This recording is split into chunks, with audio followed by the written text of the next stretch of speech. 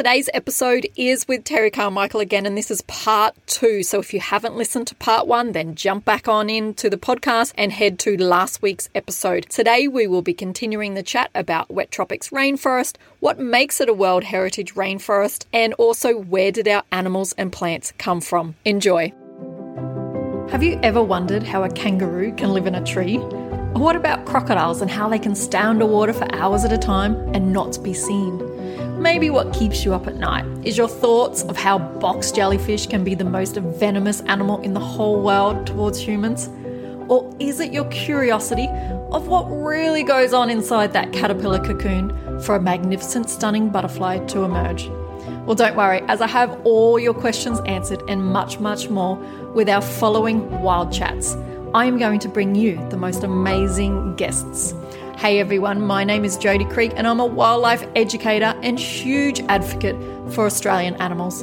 And of course their habitats and ecosystems as well. But what I'm truly passionate about is bringing you information that you need to connect with the natural world. So someone once said to me that I may not be able to change the world, but I can change the world around me. So let's hope that we can inspire you to make change at home, and therefore together we do actually change the world. So get that cup of tea ready and enjoy the following Wild Chats.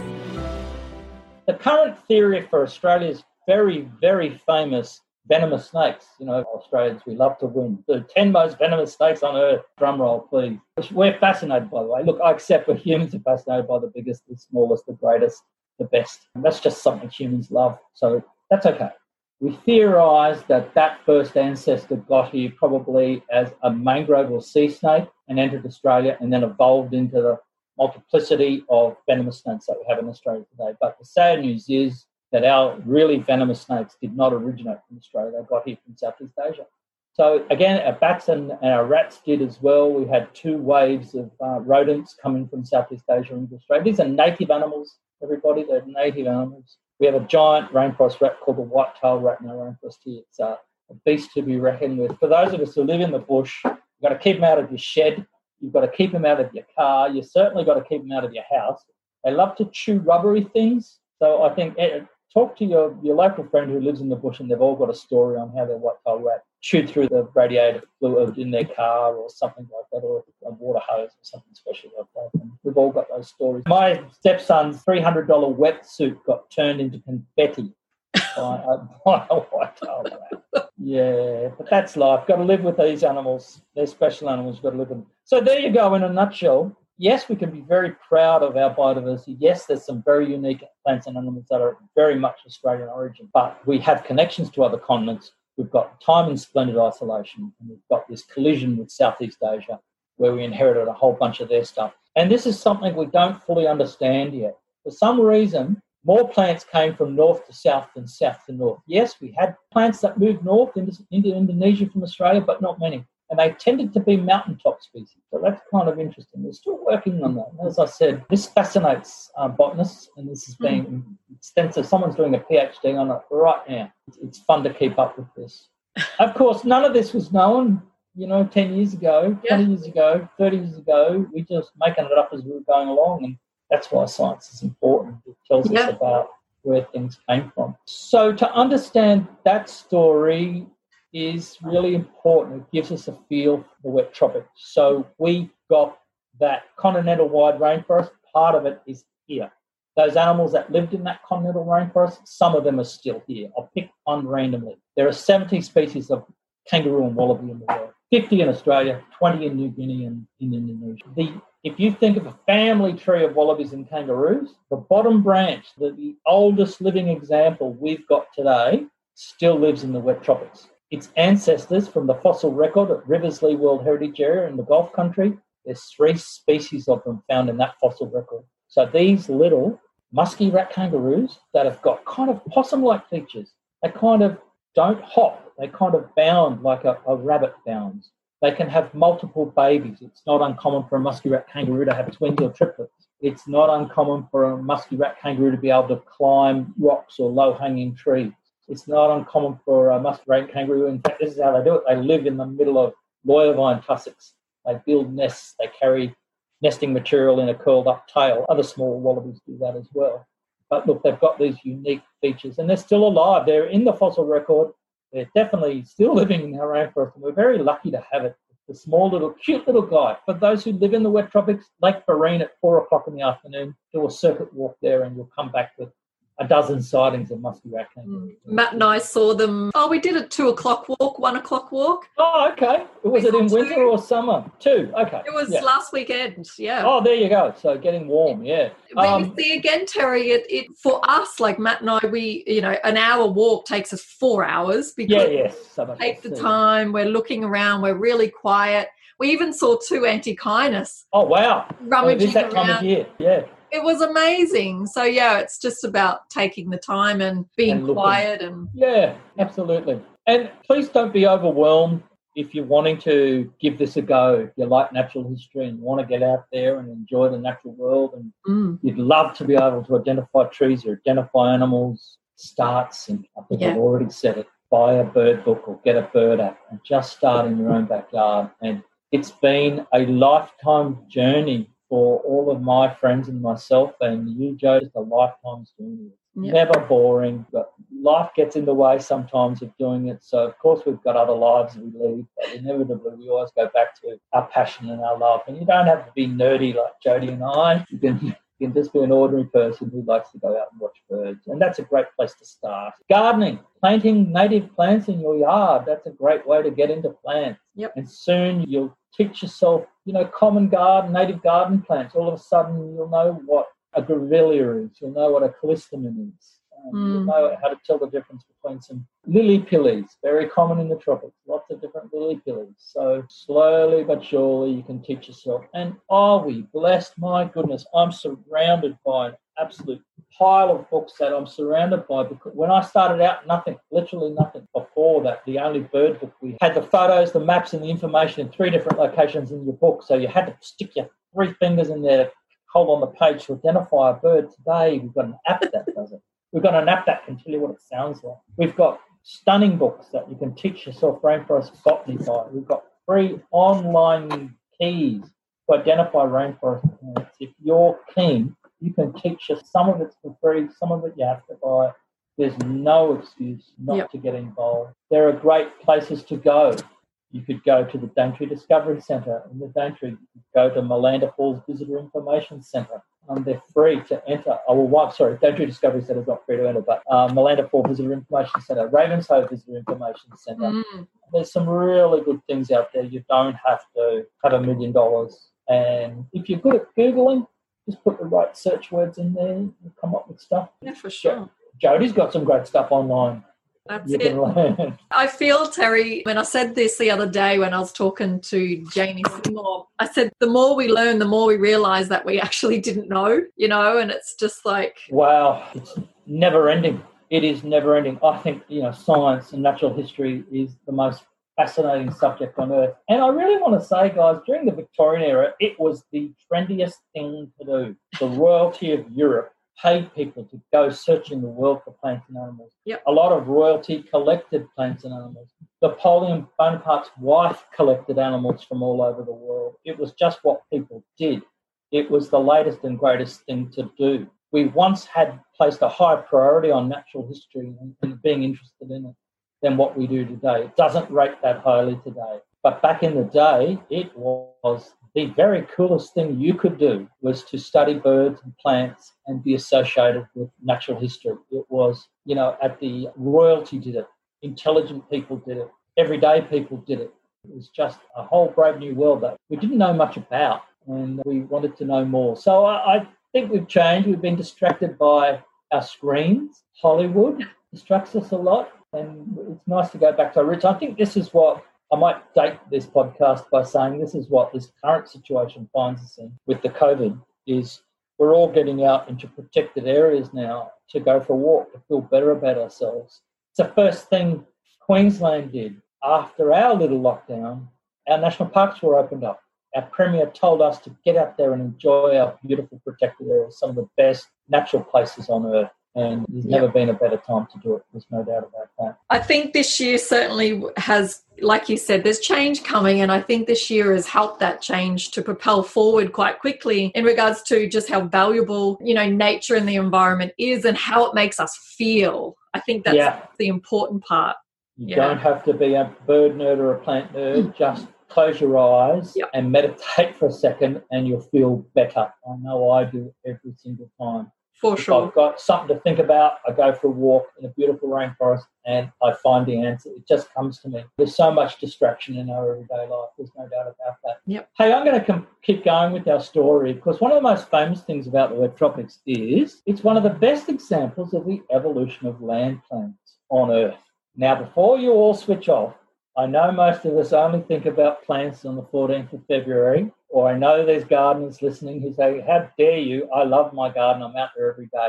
Yes, I'm a gardener. I have an enormous plant collection, but not everybody does like plants. It's really confusing. You look at a rainforest from a distance, it's just this wall of green. So how do we interpret that wall of green? Well, one of the best fossil records in the world is how plants left the water and came to land to be giant 50-metre rainforest trees. The wet tropics is a great place where you can see what plants had to do. First thing plants had to do was get a waxy cuticle. Now, you've got a cuticle on your finger, and that keeps the water out from going down the side of your fingernail. True leaves took a while to form, but what plants wanted to do was keep their inside bits wet because if they came out of the water, they needed to seal out the sun and the heat. And they did that by forming a waxy cuticle. So it's the first trick plants had to do. So what's living out there today? That's a great example of that. Well, it's a funny thing called a liverwort. Liverworts are still living in our rainforest today.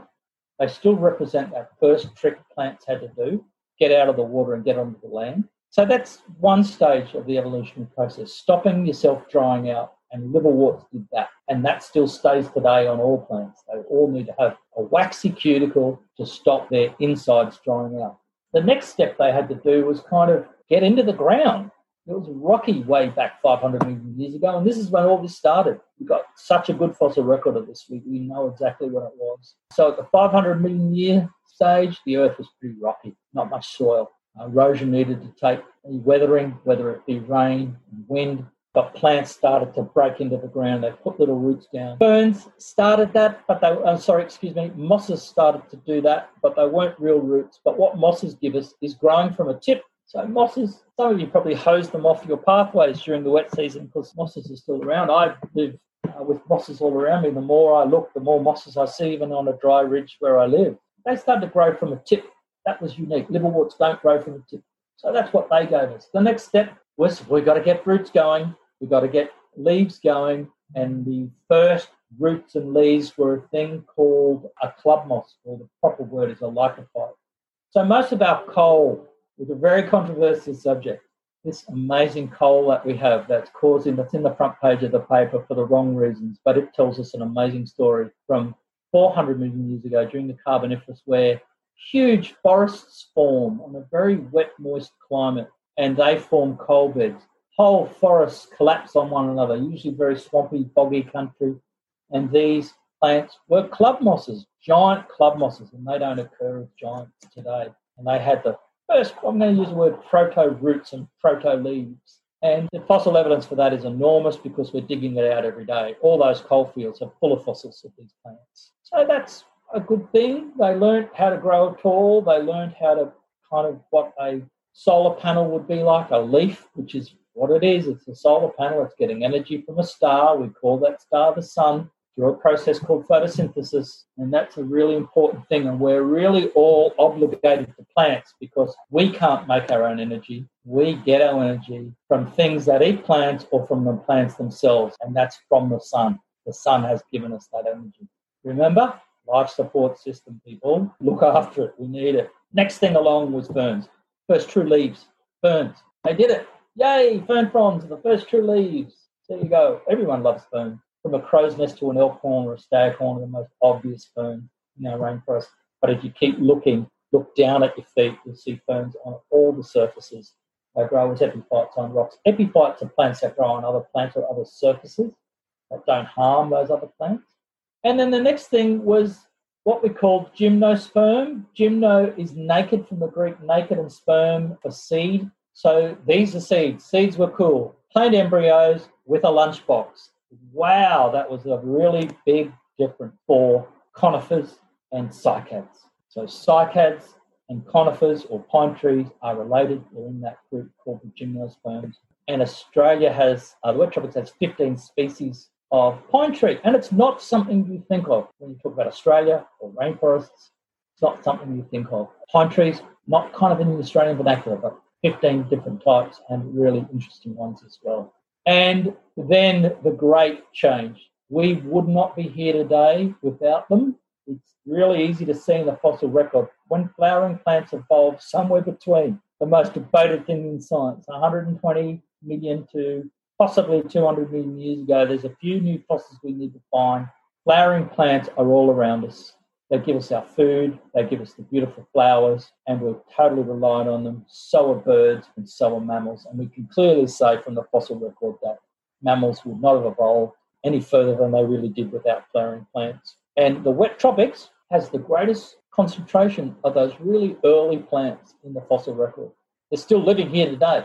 So why does the wet tropics have the greatest collection of the ancient flowering plants, greater than any other continent in the world? And I hope I've explained that by telling you that story about connections to other continents and a continental white rainforest finding a refuge on the east coast of Australia. And hopefully that tells you why it survived today. But I told a little bit of I used a weasel word in there. Probably didn't pick it up, because if you go away and do your science, you'll realise that we have some competitors. New Caledonia was once part of the Australian mainland. It was once part of probably the Rockhampton area, the Rocks match for Rockhampton. And it today, as an island, has per square metre, has high concentrations of those primitive angiosperms. So, but you could say it was once part of us. But no, look, it's really an interesting story how this has happened.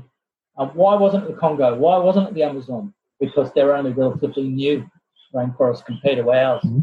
We do think, look, there's some wacky numbers out there. I've heard all kinds of numbers.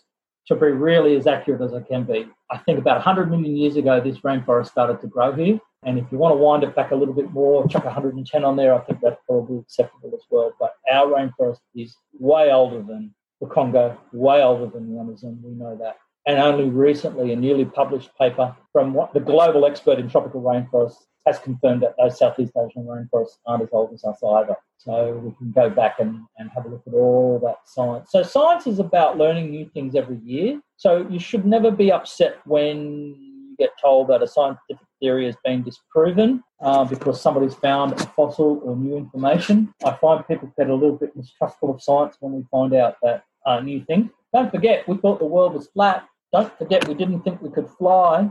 Don't forget, the theory of aerodynamics is called the theory of aerodynamics, and we're very happy to get on a jet and go to Brisbane. We don't stop and think, this is still just a theory. You know, if I'm going to plead anything to you, it's have faith in science. Science is going to get us out of a lot of issues.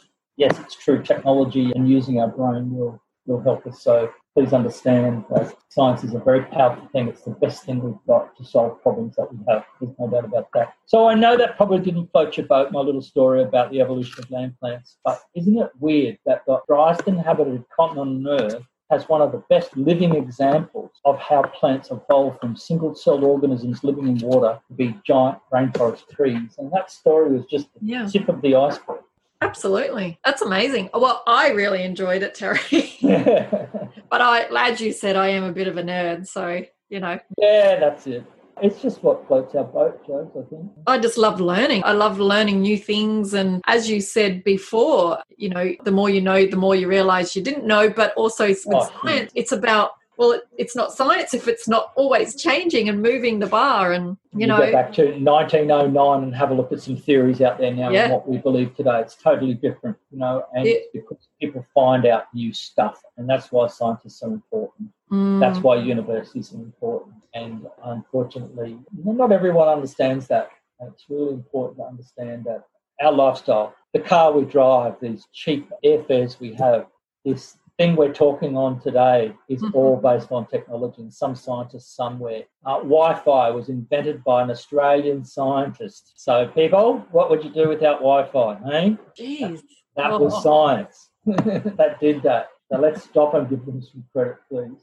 That's And, it. if you look at our longevity, I know Western medicine gets a bit of a caning from time to time, and I'm a big believer in all types of medicine, natural therapies as well. It's not what some people might be thinking. But eating well, exercising, all those simple things, what I'm referring to as natural therapies, and we're talking about other natural therapies. Absolutely. I think living here in North Queensland, certainly, like if you live up here, you have to, whether you admit it or not, love nature and love being amongst it. And it makes you feel good. I mean, we've got the Great Barrier Reef, like you mentioned, but the wet tropics rainforest, the Daintree, the mangroves, the creeks, the streams, the savannah, not far from here. Like we are just up here in North Queensland, seriously. I pinch myself all the time just to realise just how grateful I am every day to have chosen this place to live my life and explore.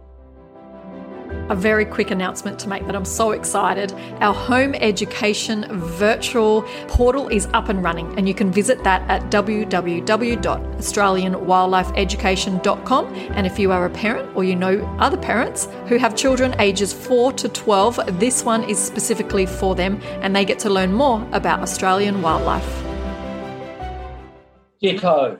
You stole the words out of my mouth. That's exactly the right. And look, you don't have to understand it as deeply as our leading scientists do. You don't have to understand it as well. I don't feel as deep at all as I do. You could just appreciate it for what it is. A nice, relaxing space where you feel connected. That's good enough for me. Absolutely. Please feel connected to nature. That's on any level. I don't care what level it is, as long as you appreciate it. Go to a lake each and have a swim and enjoy that swim with the family, and go home and feel good about it. Job done. Well done. Engage with it. Yeah, that's all you need to do. You don't have to deep dive into it like people do. Absolutely. So I've got other stories to tell. I just don't know how we're going for time, Jodie. Well, we are just going towards the hour mark there, Terry. But I think my question would be that maybe other people may have is the values of the wet tropics making it the World Heritage Area. I can't remember if you actually stated that at the start with the key elements there. Okay, sure. Okay, so that's easy to do, ladies and gentlemen. Look, if you're interested, you can go to a UNESCO website and just search World Heritage. There's a lot more information there. I really recommend learning to use the Google machine to your advantage. It's about using the right search word in the right way, and don't give up. It's really important. But the reality of it is the wet tropics was put on the World Heritage list for a whole bunch of reasons, and I'm going to give them to you in lay speak. They're beautiful. How easy is that? And you'd all agree, Jodie just summed it up for us. It's such a beautiful part of the world. And that's another thing too, for you who have lived in the wet tropics all your lives, please understand that this is unique. This doesn't occur all over Australia, or in fact all over the world. I know my children, my wife and I have 5 kids, they're all adults now, but they do, to a point, take it for granted because they've been born and raised here. So please understand that this is a very unique setting. You don't get this everywhere you go. Being born and raised in this area, you think everywhere is like here, but it's not. It's a very unique place. So the Wet Tropics World Heritage Area was nominated for its natural beauty. Go and stand on a headland, go and walk down a beach on the Daintree, go up to the Atherton Tablelands, go down to do the Kirrama Range Road, travel to Blanco Falls, go anywhere you like in the wet tropics and enjoy the beauty. And there's plenty of good websites that can show you wonderful photos. It's just not all the easily accessible lookouts. It's not all the easy accessible locations. There are some hidden gems out there. And again, use that Google machine to find where they may be. With the natural beauty, these are official criteria from UNESCO, okay? There's natural phenomena. And I think I gave an example of a natural phenomena there is, why does the wet tropics contain so many of these ancient relic flowering plants? Why does the wet tropics have 33% of Australia's vertebrate biodiversity, frogs, reptiles, birds and mammals, in 0.26% of Australia's landmass? That's a phenomenon. Why in this one little spot do we have 1/3 of Australia's biodiversity? A natural phenomenon. And I hope I've told the story of how that happened. It's a 1 in a billion chance that all those things happen. We were connected to other continents. We broke away. We moved north just to escape the global cooling. We bumped into Southeast Asia. We inherited stuff from them. It's an amazing story. And I recommend You get on YouTube, search nature's greatest survival story, and then you'll have the story I just told you in a video content that we made a couple of years ago. It's about a 13-minute video, and it gives you some really powerful images that goes with that story. So nature's greatest survival story on YouTube. Another reason it's a World Heritage Area, it's a living museum, or it's a window back in time. It gives us an opportunity to see how land plants evolved over 500 million years. Why does the little musky rat kangaroo, who I prefer to call Hipsy, Hipsy's part of its scientific name, why does it still live here? Who's it related to? It's the oldest living member of the kangaroo and wallaby family, 70 different types of rat. We think kangaroos and wallabies evolved from possums, and by looking at the musky rat kangaroo, it gives us an example of what that ancestor would have looked like, and it's still alive in the wet tropics today. So it is a living museum. It's a window back in time. It tells us about how Australia once was, and it's not today, the driest inhabited continent today.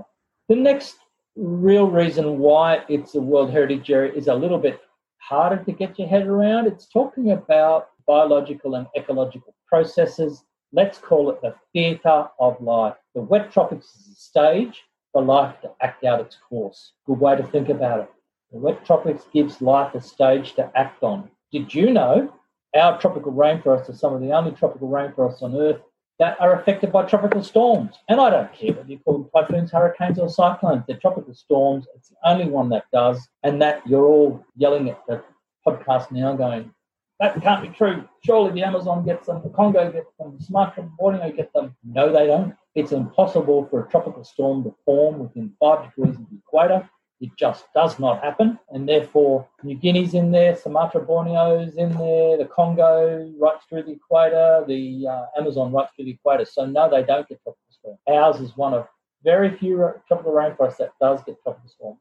Our rainforests are sculpted by cyclones, and they have been sculpted by cyclones for tens of millions. It means some plants don't mind them and can deal with it. Some plants can't deal with it and don't like it. Some plants don't do too badly. They might lose a few branches, they might break off halfway down the trunk, but they can resprout and regrow. So we find in places that certain species dominate over others because they can deal with cyclones. Simple as that. The theatre of life, other examples of theatre of life is on the western side of the World Heritage Area. We have the tropical savannas, and they burn every year. And that fire comes right up to the western edge of our wet tropics rainforest. And that's natural. Fires have been burning the savannas for millions of years. So the interaction between plants and fire on that western margin is another one of those theatres of life, a stage for life to act out its course. We've got a specific type of forest that grows on that western edge because of those continued fires as a part of everyday life for that part of it. And the last reason why it's a World Heritage Area is it offers habitats for animals, threatened species, rare species. And the most important thing I haven't mentioned today at all, which thankfully I remembered, was there's more different types of plants and animals that live here and nowhere else in the world than there is anywhere else in Australia. So we have the highest level of a word we call endemic. We have endemic plants and animals that are found here and nowhere else in the world, and that's the highest number in Australia. 88 species of amphibian, reptile, birds and mammals that are found nowhere else in the world, and a whopping 700 species of rainforest plant that are found nowhere else.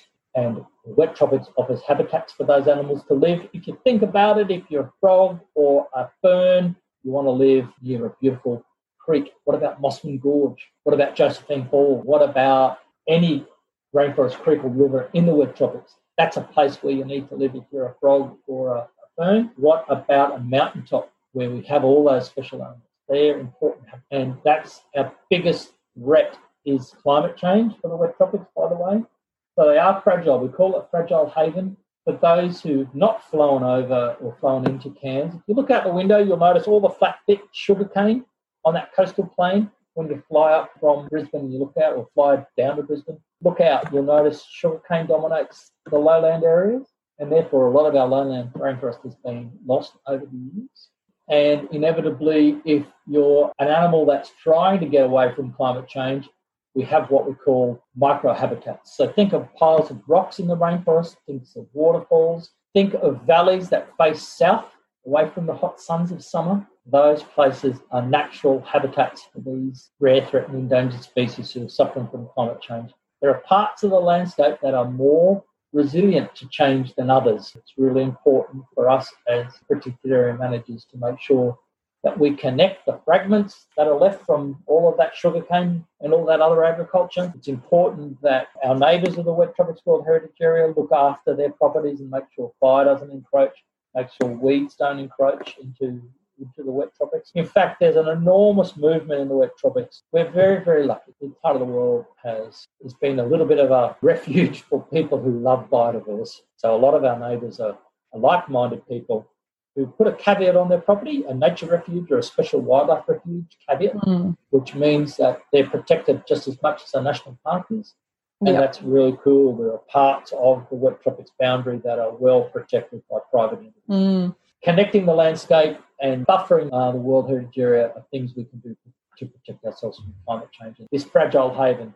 I know when you're walking through a rainforest, you're pulling off the leeches, you're getting the loya vine out of your flesh of your arm. It's not so fragile, but trust me, it is fragile. 500 different types of weeds. Wow. Some of those tropical weeds are starting to dominate. Local councils do a wonderful job controlling. So, is this also an effect with the tropical storms, with the cyclones and stuff like that? Yeah, absolutely. We have got what we call, technical term warning, a stalled succession. So a storm comes in, knocks it down, it regrows.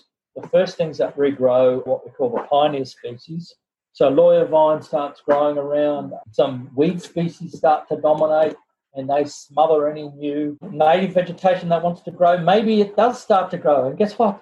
Another cyclone comes and knocks it down again. So there are parts of the landscape that never actually recover because a cyclone comes at the wrong time and smashes it down again. Is that natural? It probably is natural. As I said, it's one of the only tropical rainforests on Earth that gets these storms.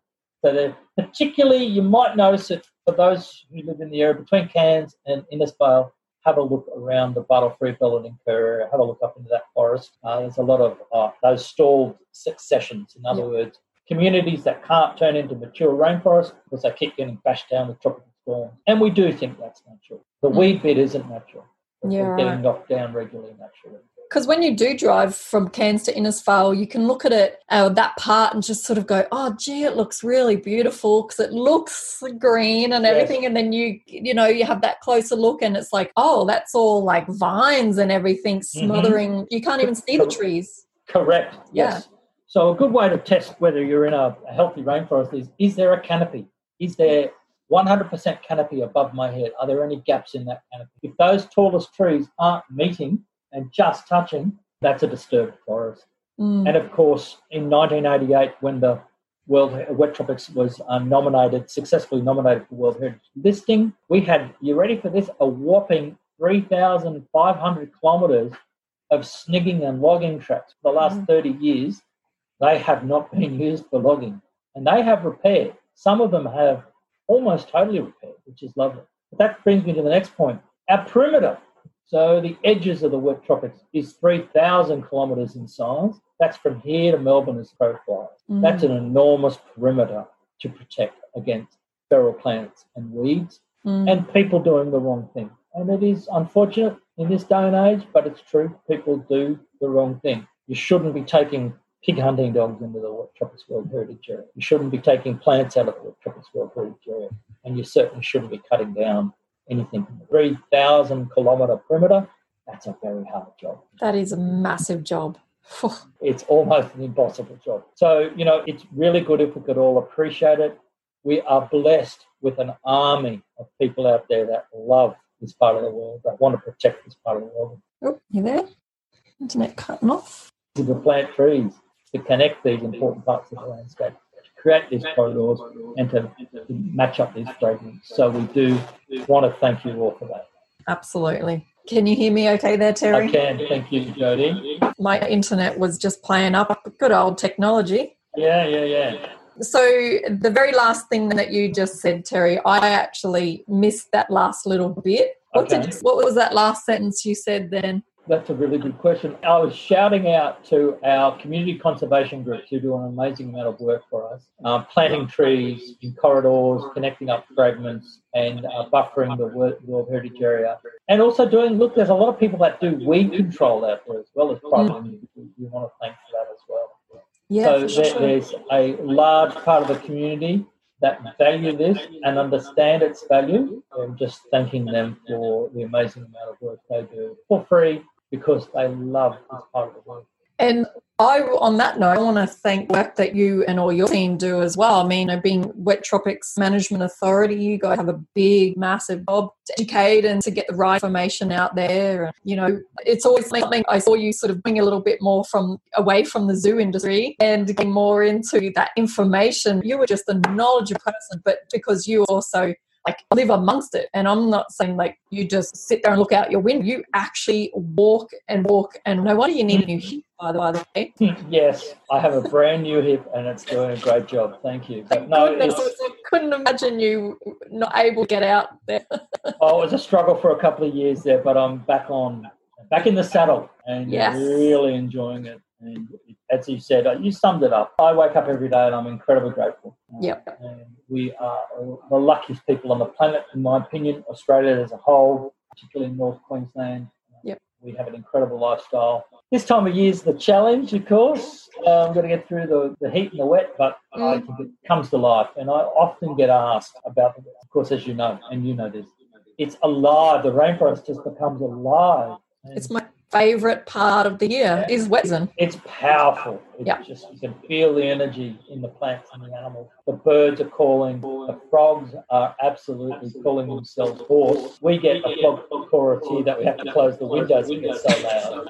But that's a wonderful thing. But you've got to sleep. So.